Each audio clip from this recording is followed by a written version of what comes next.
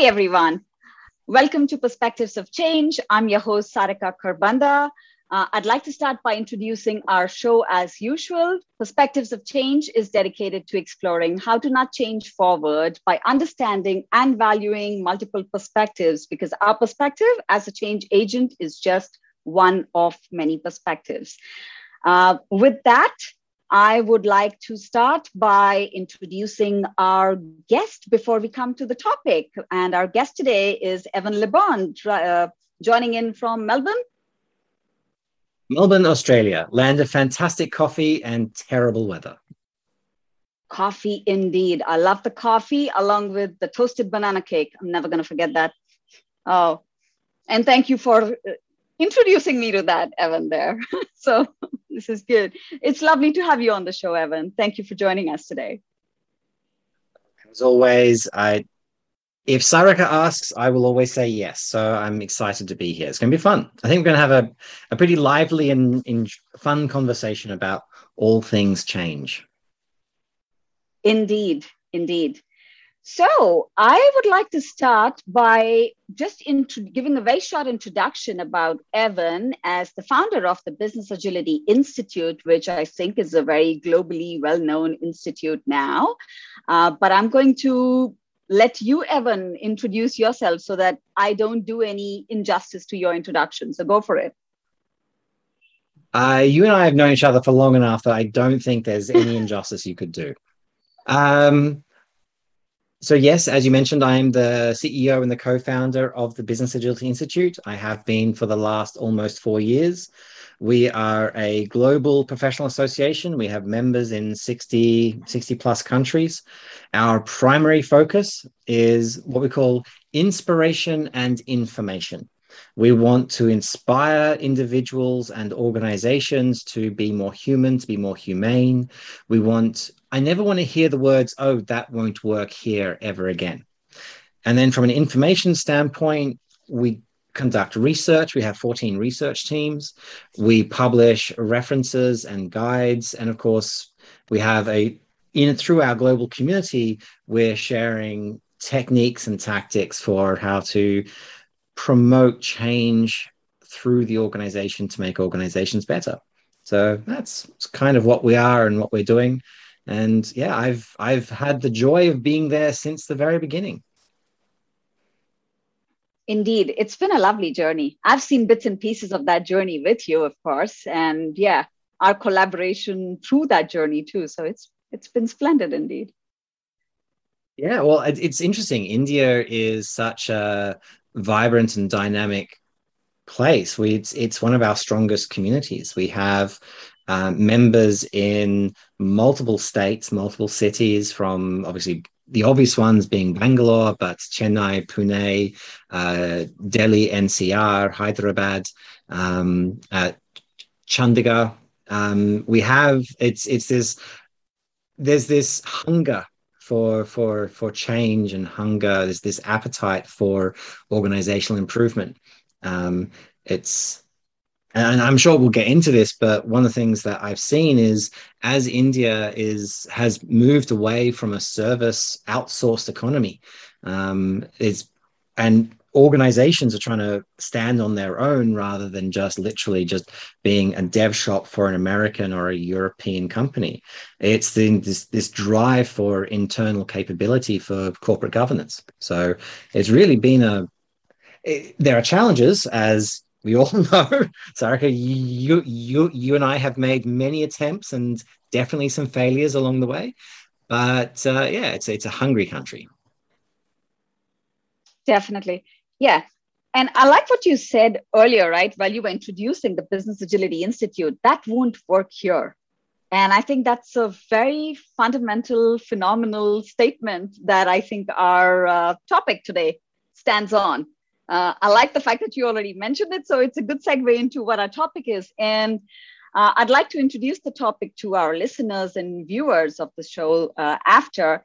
And what we are talking about today is resistance to change, the number one challenge. That's how Evan would like to call it. And I'm just going to read a short excerpt of what Evan would like to share about it. There's nothing earlier in the short term than doing nothing. Nothing more appealing than the status quo. But purpose, innovation, and progress never occur by sitting still. It happens when purpose is aligned to action. And for organizations, breaking down resistance to change is one of the most important steps towards creating value for your customers, no matter what the future brings. Brilliantly put. I loved the whole. It's really short, concise, and very succinct, to the point. It also links in, and I will add this to the October theme that we are running with the Lean Change within the Lean Change Management Association, which is responding to change over resistance to change. And as part of the experiments and practices that we are collecting in the past month already, along with insights and options that we've already captured through many cafes, I think this talk is a brilliant, let's say, a topic to bring to the table and then discuss how do you see these as challenges on your business agility journey? Because I remember, Evan, you've shared this report now that's come out from the Business Agility Institute. And the very top challenge that you've been seeing last year is resistance to change. So tell us a little more about what you're seeing, and then let's dive into it. So, as I mentioned in the introduction, we conduct research. We have multiple research projects. Some of them are academically linked, some linked to like Satsuma University in Lugano, Georgia Tech, and so forth. The Business Agility Report is what we would consider to be our flagship research study. This is a statistical analysis of the state of the industry. We're looking at hundreds of organizations around the world, from every region, from Africa to the United States, and exploring what it means, or what these organizations are doing and what it means to be an agile organization. If you're going to ask these questions, the most obvious question to ask, which of course we do, is what are the challenges that you're facing? Mm-hmm. And we've asked these questions every year over the last several years. And one of the most common themes that has emerged is this concept of resistance to change. Now, this has, over the years, risen, and it is currently, for the 2021 report, the top challenge that organizations are facing. Now, what's been interesting is that the impact of COVID and COVID-19 and the response to COVID-19 has actually managed to overcome some challenges. And there have been challenges in the past on leadership mindset, on structure and silos. And while those challenges still exist, they've actually dropped down in importance. But what's happening now is that all the responses to COVID-19 have not actually broken down resistance to change, or at least not in a substantial way. So that still remains high to the point where it is the highest. So when we look at what this means, we're looking at, and actually, you know what? Let me give you a couple of quotes. So I actually got the report open in front of me. So in many areas, change fatigue has caused regression in our progress. Number 2, operational groups are resisting the transformation. The leadership of accounting, procurement, and sales divisions don't see why their slow practices should change. Our biggest challenge is being able to change the mentality of people who are used to working without agility and believe that agility doesn't make sense. These are some of the actual quotes from survey respondents. And obviously, they're anonymous. I'm not going to tell you who they were or where they were. But this was just a small number of the hundreds of responses that we got that related to the challenges that they faced in propagating and communicating and inculcating change or a better way of working, a better way of being, a better way of thinking across these organizations. I definitely agree with you that it's probably the top challenge, right? And your survey already says that out loud. Your research says that out loud. But here's a question that kind of nags me a little, because I mean, we all come from the agile space already, and the version 1 state of survey report, it's almost always had like resistance to change as one of the top 3 reasons of why agile fails. So, so I don't know. My question probably is, why is this like a new thing that you see coming out? Or is this a continuation of what we've been seeing from the agile point of view in the state of agility surveys that we've been seeing in the past? How do you view it? So I'm going to answer that question 2 times. The first, I would actually say that the reason it's become number one is because other challenges are being addressed and resolved.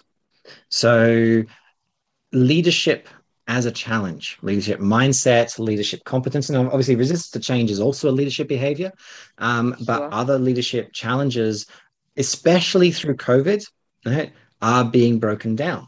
Right? The need for agility is somewhat obvious when you're dealing with a situation where the market is changing daily. Right? The idea, like, go back 18 months, go back to March 2020. Right? You're sitting there, you finished your 3-year plan. Forget 3 years. Let's say you finish your 12-month strategic plan for the organization. Right? And not a single company on the planet, not a single company has a strategic plan from January 2020 that was valid in March 2020. So the need for agility became completely obvious. So all the other challenges were addressed, leaving, I believe, resistance to change as the top one. So I don't think it's that it's grown. I don't think it's gotten a bigger challenge. It's, as you say, it's always been there, but it is now, it's the final frontier when it comes. So let me give you the second answer, however. And this is, I think, perhaps a slightly different perspective on resistance to change. When you asked me to join this podcast and you asked me for a short write-up on what I saw resistance to change, and I said, there's nothing easier than the status quo. And when I look at organizations, there's a divide that's occurring between different kinds of organizations. I'm going to call the first kind digital native. And it's not about the digital, but it's those organizations that evolved in that era. Right? They evolved, they started in a world of agility, and it is natural. And then there are organizations for whom they are 30, 40, 50 years old, 100 years old in some cases. And these organizations have an inertia of their own. I talk to executives of large banks all the time. They get agility. They want agility. They demand agility. But the organizational inertia, the culture, the behaviors, the patterns that exist inside that organization are like inhibit agility. And it's not because it's not through a lack of desire. The execs want it. Even half the middle managers want it. The organizational systems just aren't geared for it. Whereas these digital native companies, their systems don't have the same inertia. They've got other challenges, don't get me wrong, but they don't have these same challenges. And so what we're seeing are the haves and the have-nots, this divide in organizations. So when we talk about resistance to change, we're really talking not just at an individual level, not just I'm a middle manager and I don't want agile. That's a part of it, but it's actually the least part of it. What we're really talking about is a systems resistance to change, where the desire is insufficient. Right? You want it, but you can't create it because there is inertia, resistance, friction throughout the organizational systems. And that's, I think, the bigger challenge that agile, capital A, agile transformations struggle to overcome, because most of them, and that's why we talk about business agility versus agile, most of these transformations aren't operating at a systems level. They're transforming a function, a team, or a group of teams, or a portfolio. They're transforming a process, the software development life cycle. right? They're not operating at an organizational system level, which is where the Yeah. resistance is. Now, I like what you said. I'm going to build on your second answer, and I'll take it forward from there. So when we look at the known inertia of the organization and their pace of change, you also spoke about change fatigue, right? And I'm just trying to link all of this together. When we know what our pace of change as an organization is, why are we today trying to also probably induce more change, add up to more change fatigue? We're still doing that, and it's us as individuals who keep adding to that. And hey, we need to change this, we need to do this. And I think there are quite a few knowns there, right, Evan? Like we agreed. I mean, this is not the first time it's bubbling up, but given what you said in your first response, yes, the other challenges that came up in the past have gotten resolved. Now, at least resistance to change has bubbled up. But if I, as an organization, probably figure out what's my natural pace of change, I'm probably then going to maybe slow down or speed up on the new changes that are coming my way to, in a way, I would say, bypass a lot of change resistance. Why would I not want to do something like that? I'm just curious. Something that you figured out? Again, I'm going to give you two answers. Okay. The first, you have a challenge here where change, psychologically, we crave stability. And our brains are actually physically geared this way. Humans are the world's greatest pattern matchers, right? Yes. And if you're on the plains of Africa and you see movement, right, you don't want your brain to logically go, okay, what color? You don't want it to go through these complicated steps to go, oh, right, what is that? Think, because by the time you actually come to a logical conclusion, right, you're dead. Right? On the other hand, you see a movement, your brain goes pattern match, lion, run. Right? And so we move so quickly. Right? And our ability to pattern match is our superpower as a species. It's also our curse. And we see this in people right now where there's false pattern matching. We see patterns where there are none. And in fact, our brains are like the fight and flight response. Stress, right? Stress in the workplace is traceable back to those fight or flight responses. The problem is you can't fight or flight in the workplace. Neither are appropriate responses to a stressful, a stressor event. And so we seek stability. We seek patterns in chaos. And so just neurologically, right, this is what we want. Now, this is then when we come to our second answer, and that is you're not in control of what's around you. You're not in control of the change.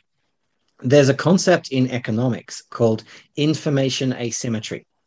And this is where the person who controls the information controls the price. Very simply, and it's a slight lie, but I'm just a very simple definition of it. 30 years ago, you controlled the information. Your company controlled the information about your products, about what was happening, about the ingredients in your products, how they worked, the price. You could set whatever price you want because no one knew better. Your competitors did, right? And so obviously you have in a capitalist society, you've always got those tensions between two competitors who do have equivalent information competing against each other on price. Okay? And I'm not going to get into like cartels and all. There are issues with some of that, but just that's the basic economic model. The problem is in 2020, 2021, I always forget what year it is. These years have blurred together. It's 2021.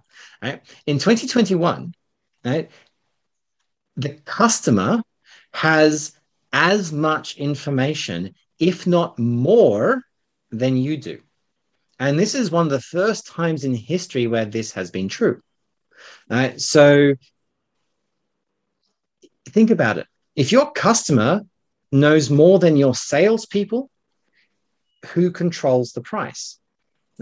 And this isn't true of every industry, and obviously there are variations and so forth, but this concept of information asymmetry, it has never been more flat, between customer and supplier.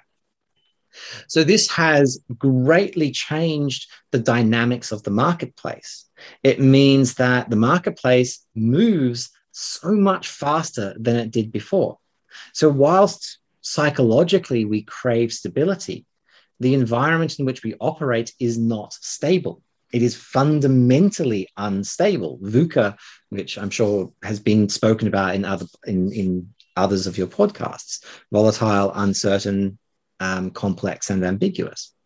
And so if we are in this VUCA environment and yet we crave stability, this cognitive dissonance creates this resistance to change. It is a ridiculous resistance to change, because we know we need to change, but we just don't have the mental energy to actually enact upon it. And that's where things like change fatigue come into play, because we changed last year. Why do we have to do it again? Because the market moved, right? Because the strategy we had last year, which was correct for what was last year, has moved. And we're not even talking about leading the market. We're not even talking about leading change in the marketplace. We're just talking about following change, right? But even there, following change, unfortunately, isn't even enough for half of these organizations, because if you can't put something new in the marketplace and you're always following, again, you're probably going to be out of business in 10 years. Right? So these are the kind of challenges that we're always facing. And this is the tension that happens inside our brains as executives, as leaders in organizations. And that's why we get this resistance to change. Yeah, it's interesting that this response of yours actually triggered at least 5 to 7 questions already for me now. And I'm like, okay, which one first? I'm not sure. But it does remind me, of course, of the systems 1, systems 2 thinking, where we should respond to change and not just react to change by triggering the systems 2 part of the brain, and not really the systems 1, which is our fight or flight and, super reactive approach, the Daniel Kahneman approach to talking about that. What I think, rather than me getting into that set of questions, I'm going to dive into one more question, given your report, and then we'll probably move to another thing. You do give a recommendation there, in fact, a couple of recommendations, and I did think it would be interesting to see at least 1 or 2 recommendations, because you do say keep the focus on the why, and that resistance can be overcome by a constant reminder of the why. And I do want to bring in, I did put this out on social media, and we got 2 responses, very interesting responses to this. And I want to share that with you and see what you have to say about that. So somebody shares, why is probably the worst possible question I can ask? And it's very interesting how the person says later, if I ask you why you are doing what you're doing, or why do you believe you claim what you believe, your response is to become defensive automatically, because I have just threatened your sense of self, which is a really important point. And another person actually goes ahead to say the why is important, but if there is widespread resistance to that why, ask who is benefiting from the change and why are people resistant? Consider 4 aspects of motivational theory. Do they value it? Do they believe it'll have impact? Are they confident they can do it and, have choice?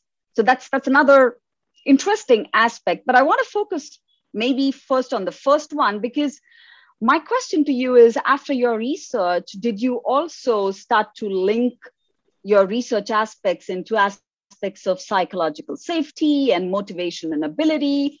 I'm just curious to hear about that. And that's why I thought maybe these 2 points might link something up there. Mm-hmm.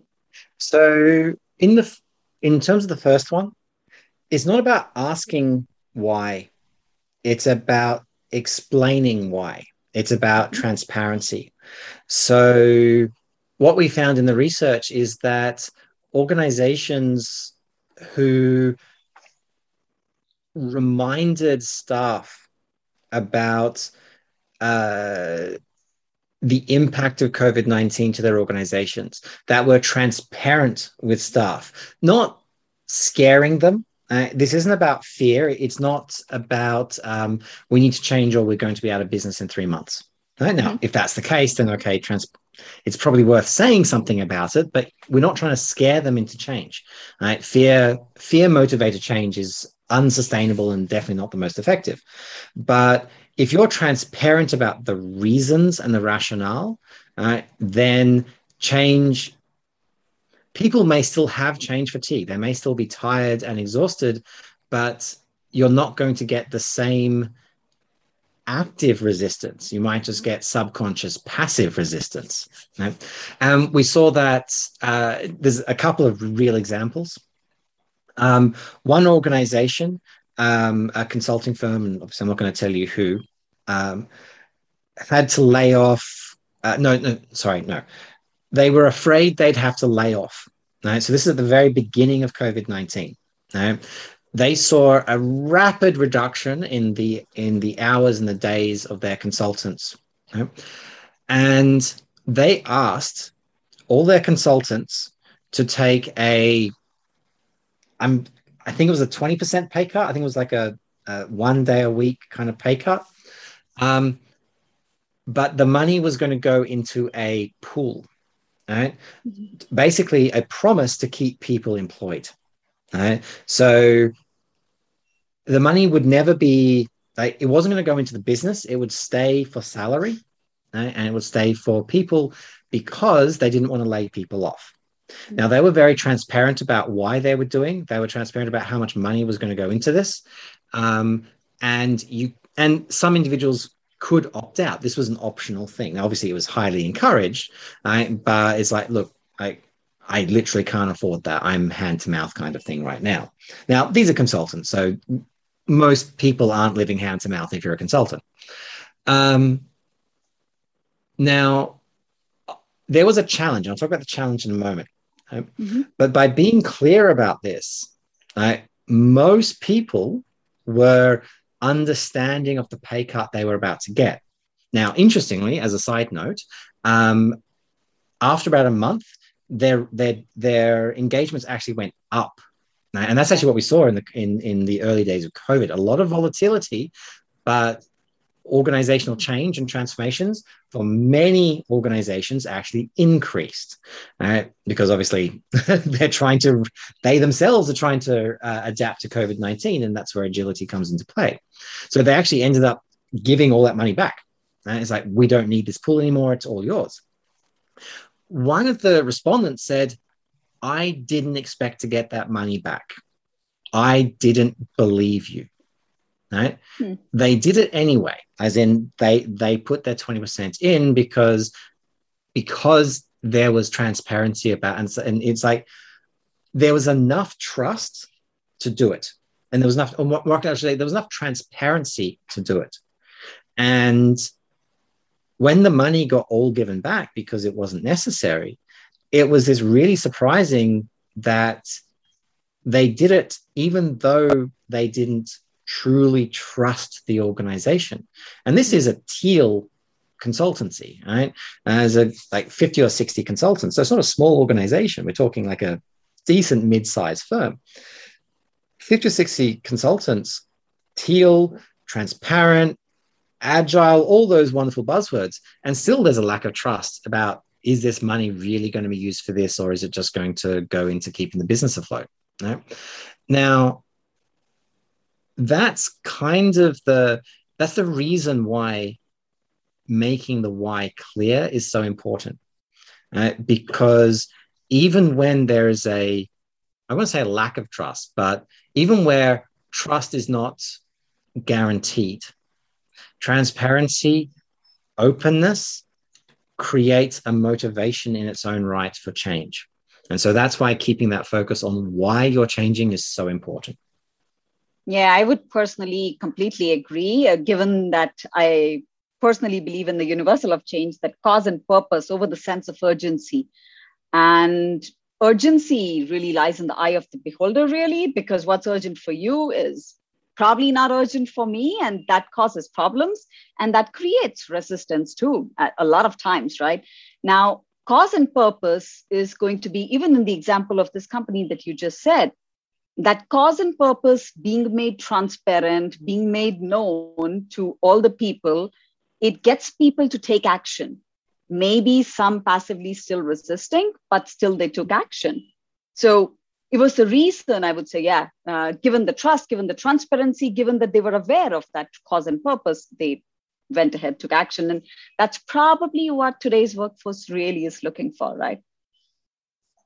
It's one of the things that we've seen right now in America and in many other places. You got the Great Resignation, which I've heard it being called. Oh, yes. Right? Uh-huh. And it's a game of musical chairs.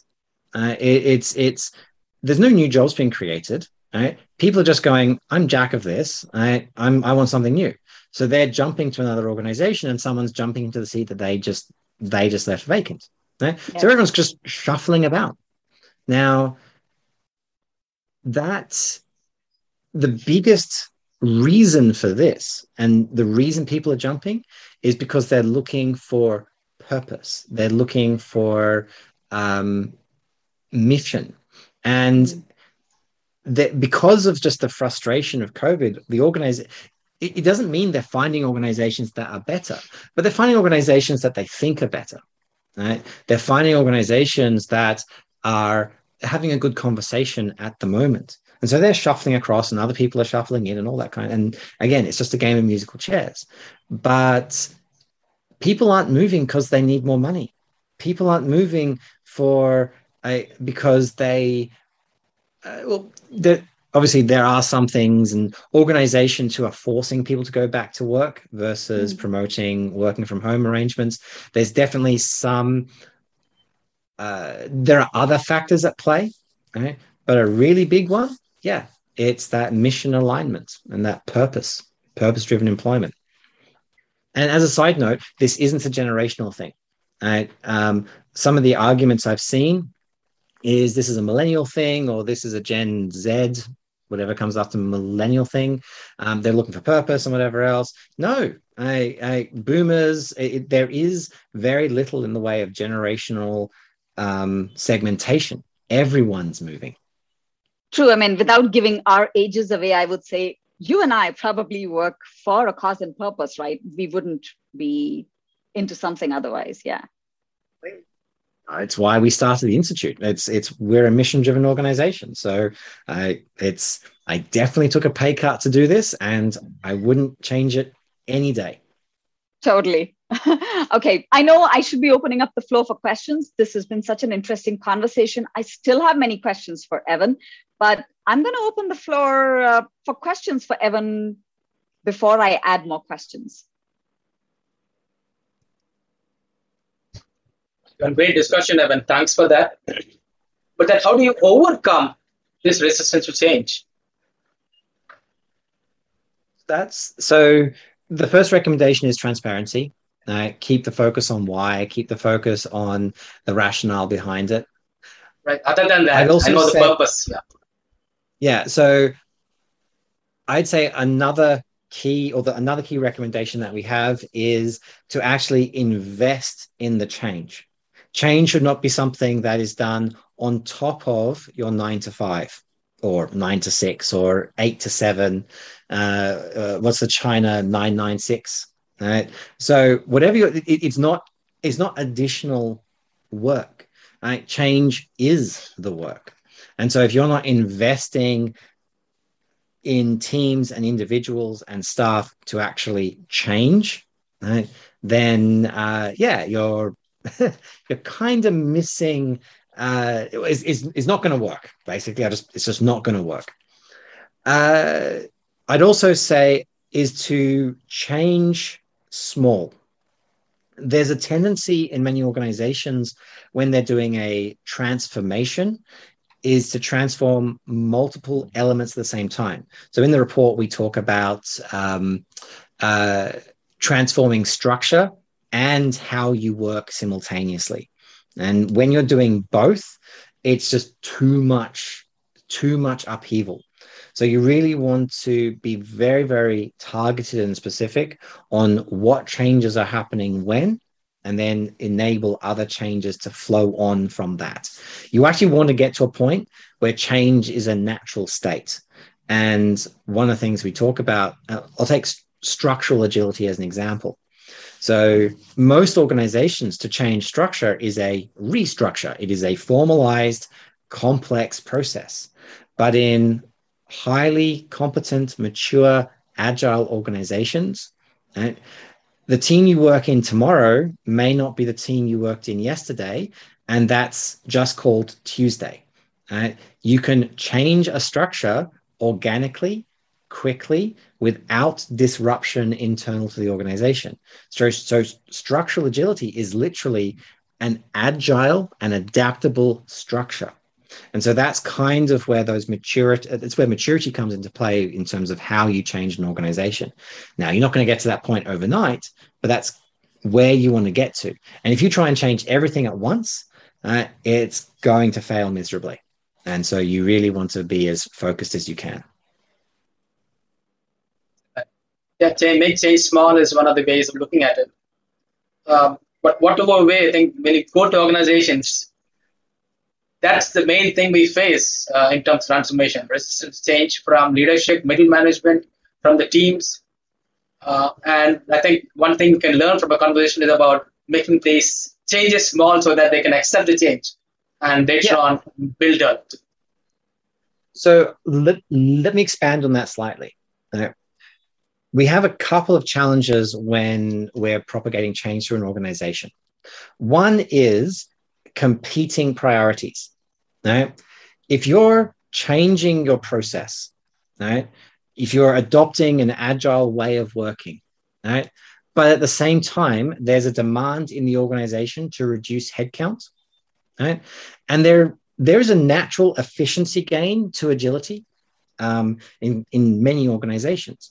I don't need quite as many staff, right? But the problem is, once you link an agile or a business agility transformation to headcount reduction, then you're in a position of fear because people don't want to lose their job. So they're going to fight against agility, not because they're fighting against agility, but they're fighting against the headcount reduction and specifically their headcount reduction.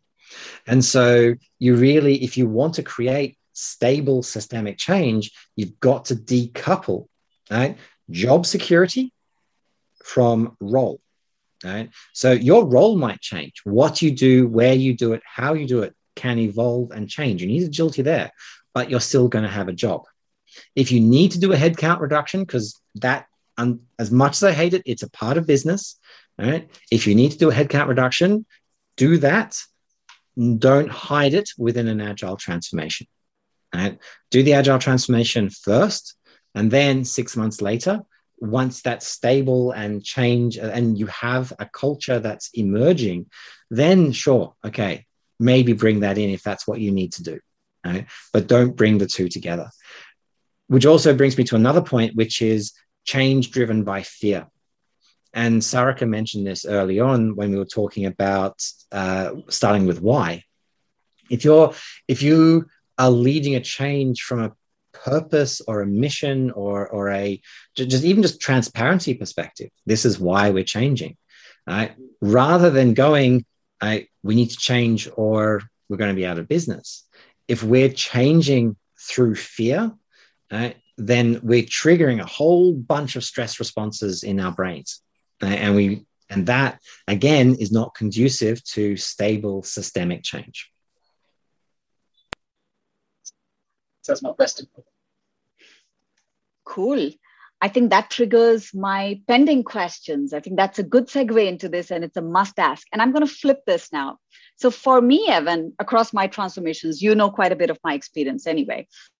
And in the last year and a half, I've been doing even larger transformations in a different context, online. Yeah, it brings a different set of challenges and goals. And it does. And for me, resistance is always a positive. It's never negative. It's nothing for me to overcome. Because the moment I think of it as something to overcome, I'm defining that resistance is a negative force and it's going to come and I'm going to create a mitigation plan and blah, blah, blah, blah. So for me, I think resistance is a positive. And of course, I want to challenge you on that a bit. That's why this question, right? Or maybe not. I think you're just going to align with what I say. I have no idea. But let me just add up one or two more things. When I say resistance is a positive, I'm also saying, let's say this team is resisting change, no matter whether, the mission, vision, everything was clear to them and cause and purpose is clear, everything is good for them. It's possible that they are resisting because the timing of my change is incorrect.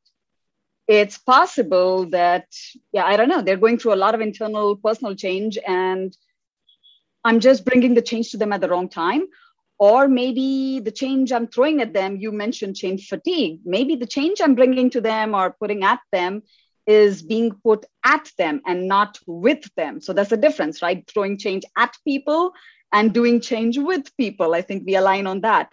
So my thinking would be, why would I want to overcome something like resistance? I would say it's good feedback for me. And putting the agile lens on, I would say, you're resisting, great. Tell me, what can we do to change this resistance? And in fact, this 15 days, because we've been on this whole activity of resistance and response to change. And, when I figured we're going to have this chat, I figured a TED Talk, and Heather from Canada, I think she's the author of 99 Ways to Influence Change. I like how she put it. Start by treating resistance not as something to overcome, but something to uncover, which is exactly what we should be doing, which is don't get furious when someone resists. It's more like get curious. That's how Jason Little would say it. So back to you, Evan. How do you see resistance? So I actually have a slightly different perspective. Go for it. All correct. Everything you say is fair.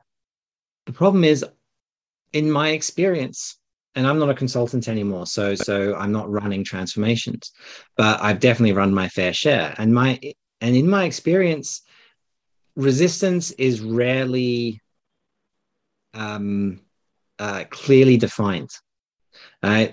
Resistance is subtle. It is, and sometimes it's impersonal. Right? The resistance comes not from a person, but from a system. An organizational system, a process, governance. Sometimes it comes out of, this is how we've always done it. And that organizational memory, which just doesn't go away because you're trying to change how you work. So in many ways, resistance is, yes, something to be uncovered, something to be discovered, but it's not a person that's resisting. That's easy, right? And to be honest, if there is a person resisting, right, or a group of people who are resisting, and you can identify and you can uncover that, then to be honest, that can, with empathy, with respect, mutual respect, with with an open mind to discover. And I like how you've described that. Absolutely.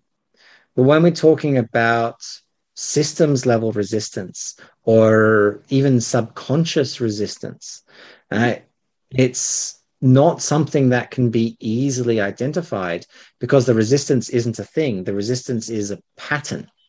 Right? It exists in the change. It exists in the organization. It's not something that can be easily partitioned. I don't try to scare you. I'm not trying to say you can't change. Of course you can. But if you're dealing with a systems level problem, you need a systems level solution. If I can put this in complexity terms, a complex problem requires a complex solution. You can't apply a simple solution to a complex problem because you're missing all the nuance. On the other hand, a simple problem requires a simple solution. You don't want a complex solution to a simple problem because now you're over baking it. Right? So what we want to look at is an organization is a complex adaptive system. resistance at an organizational level is at the same scale, complex adaptive. And so your solution to that resistance to change must also be complex adaptive, must also be nuanced and multifaceted. It must also address different layers of the organization, people, processes, and tools. And let me jump to a couple of things, because one area that I think helps to overcome some of these systems level is changing measures. Right? If you get the behavior that is measured, I forget who said it, Senghi or Deming or one of those kind of people from the 1980s. If you get the behavior that you measure, here's another quote from Deming. If you give someone a measurable target, they will destroy the company to make it, or to achieve it. So we know the damage that organizational measures can occur. But if you're trying to change an organization or the organizational behaviors, but you're not using those organizational levers, right? If all you're doing is changing process and saying we expect you to work differently, but you're not changing the levers, key levers of metrics and motivation, then, well, it's definitely not going to work. Now, a lot also comes through sense making and figuring out the organization's pace of change. So, and through that sense making, I think that's where you start understanding which part of that system is really causing the most trouble. And then, where the bottlenecks lie. So, I'm totally with you on the systems level of change. Okay, in the interest of time, I'm going to give this a wrap by asking you maybe a very tricky question. You asked me at the beginning of the talk, before Srinath arrived, I think, that, is there a trick question for you? So here's the trick question.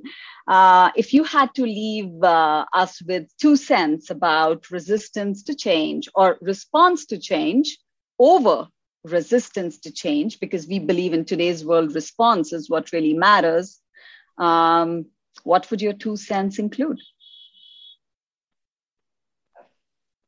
So I'm going to go back to what I said early on. Right? There's nothing easier than the status quo. Right? There's nothing easier than doing nothing. And sometimes you have to lean into that. You have to acknowledge that change is hard. Change is unnatural. It goes against what our brain is hardwired to look for and acknowledge. And if you don't acknowledge it at that level, at a very human, a very fundamentally human level, then change will, you cannot respond, you will only resist. Right? And then I'm going to go from the very human to the very, very top at a system, which is what I ended with, right? Which is change is, while change is a very human thing, it is also a very systems thing, right? Human dynamic systems, complex adaptive systems, pick your phrasing, right? But change is not something where you can create a fancy flowchart diagram and say, here's the new operating model, and expect that to be installed. You cannot install change, right? Because it has so many facets, so many nuanced elements to it, right? If you even try and document it, by the time you finish documenting, it's already out of date, right? Sure. So change is both simultaneously very human and completely systems. And if you can understand and accept that dichotomy, right, that paradox, that it is both things simultaneously, then I think you're going to have a pretty good chance of responding versus resisting. But if you don't, then you're not. I like the way you said that. So thanks, Evan, for that. For all our viewers and listeners, I like to probably sum this up also with a quote from Louis Hay: resistance is the first step to change. So Like Evan also said, response to change over resistance to change. So look out for that. Thank you, Evan, for being on our show today. And we hope to see you again sometime soon. Always. Pleasure was absolutely mine. Thank you.